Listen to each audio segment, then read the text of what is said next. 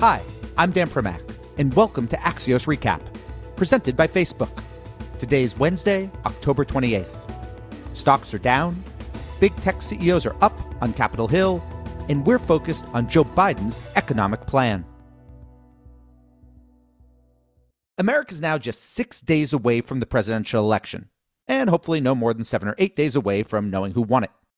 Joe Biden continues to be the frontrunner, according to most battleground state polls, and he has a very different plan for America's economy than does President Trump. On taxes, Biden plans to raise them for top earners and profitable corporations. On spending, he wants more of it to fight things like climate change, while also joining Trump in wanting a major infrastructure package. And Biden also wants a large, comprehensive stimulus to help offset economic damage from the still raging pandemic.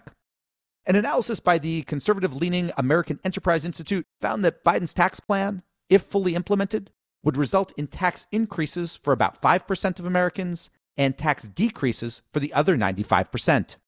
It also found that there'd be a GDP drag of less than 0.2% on the overall economy. But we wanted to go deeper than just these headline numbers, with former South Bend, Indiana mayor and Biden campaign surrogate Pete Buttigieg. That conversation in 15 seconds. We're joined now by Mayor Pete Buttigieg. So, Mr. Mayor, on economics, one of the areas of contention between the Trump campaign and the Biden campaign, and this came up particularly during the vice presidential debate, is Biden's pledge to repeal the 2017 tax bill. So I'm hoping you could help me out here. Is the plan to repeal the entire piece of legislation and then replace it with something else? Or is it just to repeal parts of it, like taxes on the highest earners? I think the focus is making sure that the wealthiest and corporations pay their fair share. We know that this tax policy benefited the 1% disproportionately. Now, obviously, governing is based on conditions, and I'm sure that there will be a common sense plan to make sure that we're responding to the reality around us. But the promise that Joe Biden has made in this campaign that I know is central to what he's going to do when it comes to tax policy is to shift the burden so that, as most Americans believe we should, the wealthiest and corporations are paying their fair share. And he's also pledged that no one making less than $400,000 would see their tax go up under this plan. The Biden tax plan is fairly similar to what the Biden tax plan was, say, in January or February of this year when you were running against him in the primaries. Should it have changed at all, given that since the primaries, we have had a massive economic shock? Again, in the legislative process, there will always be cause to look around at things that have changed. U.S. fiscal policy has changed in a lot of ways, and I'm sure that any Congress and administration have to work through that. But the commitment, I don't think has to change. You know, he made a commitment that unfair tax cuts that went overwhelmingly to the top 1% aren't the right way to fund what the federal government is doing. That was true a year ago. It's true now, and it'll be all the more true under a Biden presidency, which is why he's, I think, going to keep that promise to change it. Mitch McConnell today adjourned the Senate until after the election, about a week after the election. If there isn't a stimulus plan, an economic stimulus passed before Inauguration Day, and Joe Biden were to take office on Inauguration Day, would the priority be to get an economic stimulus or to make the tax changes? Which comes first? Because it's hard to imagine that Congress could do both simultaneously.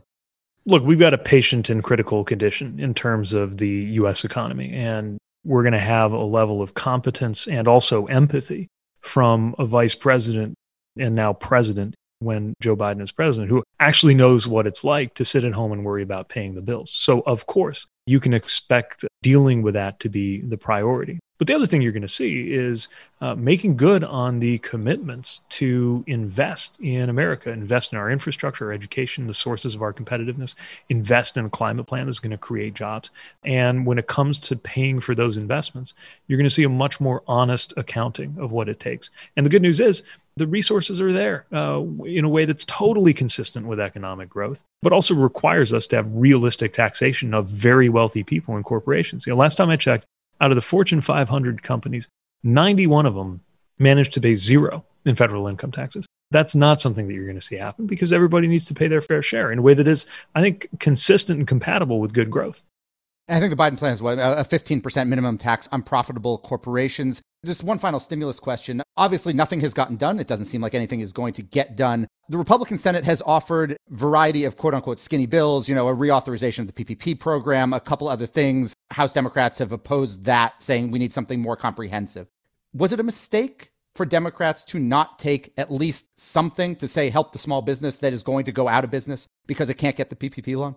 Well, remember, House Democrats passed it and the Senate wouldn't take it. The mistake is for the president not to have a strategy, right? One moment he's saying, and maybe it was just the medication talking at the time, we don't know because it was immediately after his diagnosis, but he says by tweet, right, announces this policy that the talks are off. Then next thing you know, he's saying go big or go home, which sounded like he was negotiating against his own party in the Senate. There was total incoherence and no real, I think, good faith, consistent other side of the table for Democrats to work with, which is why I think the best answer is to say, hey, look, we passed a bill. Why don't you just take that up? That would actually do something about the problem. I wonder, though, if Biden were to win, would it make sense from Biden perspective, from your perspective, for Democrats to now take the pieces that Republicans are offering under the assumption that they could get more come January because in theory they'd be in charge? You know, if you look back to the arrival of the Obama administration, they worked closely with the outgoing George W. Bush administration to try to find ways to make sure that you didn't have to wait till January for things to be in motion to support the economy. I would hope that an incoming Biden administration could similarly get something done and find that the teamwork is there for the good of the country. Whether it'll actually happen is tough to see, given how much cynicism has come to reign in the current White House and in the Senate GOP, but I certainly think it'll be worth a try. You recently on your podcast, you had a very progressive economist, Derek Hamilton, on and started talking about issues like baby bonds and anti-racist economic policy, et cetera. And he supported Sanders, not you, in the primaries. Are these ideas that you think are going to get play inside of a Biden White House? I certainly hope these ideas are taken seriously on the road ahead, because what's clear is we can't just go back to what we were doing before. And I think the spirit of what Joe Biden says when he says build back better captures that. He doesn't say build back to exactly what we had going on that helped us get into this mess. He says build back better. Now, of course, the new president will decide what the priorities are, what ideas are most necessary in order to get our economy going. And I think he'll do that in a way that has fidelity to what he has promised on the campaign trail. I do think that ideas, I mean, you take baby bonds, right, which sounded like a kind of far out idea. Next thing you know, folks from Derek Hamilton, who, as you mentioned, is a Bernie Sanders surrogate, to Cory Booker, who I think really championed that idea among all of us who were running for president. And I think it's safe to say it comes from a more moderate place. We're talking about this. I think this could be a really rich, really fertile period for great ideas that build wealth and prosperity among Americans and eat away at that racial wealth gap. Exactly what combination of ideas wins out? Well, that's exactly what the process of governing is going to be all about. But of course, all of that only happens if we get a new president. Otherwise, we can expect 4 more years of the same chaos. It's interesting. During both of the presidential debates, when Donald Trump has tried to pin really Medicare for all on Joe Biden and called him a socialist, Biden's response has been, in one case said, I am the Democratic Party, or I beat those guys, referring really to Sanders. Given that, is it reasonable for progressives to believe that a lot of their more progressive economic ideas could be adopted by this White House? Here's the thing. Joe Biden is a very pragmatic leader. It's also the case that sometimes the bold solution is also the pragmatic solution. That's certainly what FDR found at the time that he took office. And I think for that reason, we're going to see ideas flourish. And that will include ideas that come from left, right, and center. You know, you think about an idea like Obamacare, right, that was actually originally cooked up in a conservative think tank. And then a Democratic president took it on, only for Republicans to suddenly say that this idea out of the Heritage Foundation was, Soviet communism. So the politics will continue to morph around all of this. But what I think we can expect to see is that good ideas will get a fair hearing, and that it will always be done in a way that has fidelity to the core promises that Joe Biden won the nomination and will, we hope, we trust, win the election on, which is that the economy needs to be made to work for all of us, not just people who live in buildings with their name on them in Manhattan.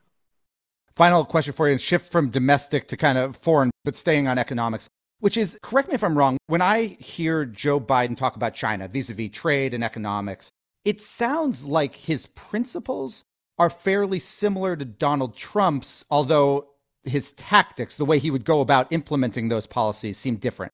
Am I wrong about that?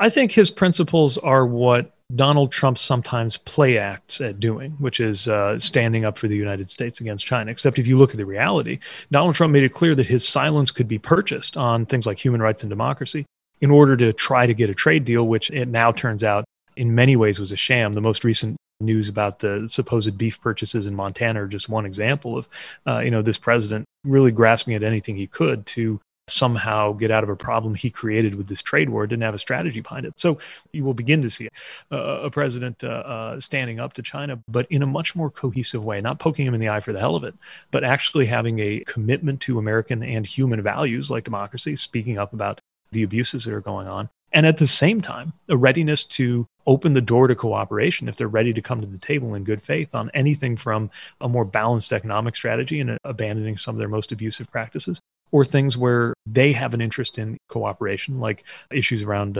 health security or climate change. Mayor Pete Buttigieg, thank you so much for joining us. Thanks for having me. Good to be with you. Welcome back. What we're watching today is Hurricane Zeta, which is expected to make landfall this evening.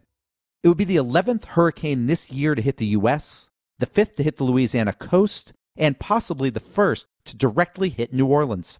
It's expected to either be a Category 1 or 2 storm when it finally arrives, with some forecasts showing that damaging winds will extend well inland tomorrow morning to Alabama and Georgia. Today we are also continuing to watch farmers' response to COVID-19. 2 new developments. The first is that Eli Lilly has ended clinical trials for an antibody therapeutic, after early results suggested that it doesn't improve outcomes for hospitalized patients. On a more positive note, though, Sanofi and GlaxoSmithKline have been working together on a COVID-19 vaccine and just announced an agreement to make 200 million doses available to developing nations if and when it's approved for use. And we're done. Big thanks for listening. And to my producers, Tim Shovers and Naomi Shaven. Have a great National First Responders Day. And we'll be back tomorrow with another Axios Recap.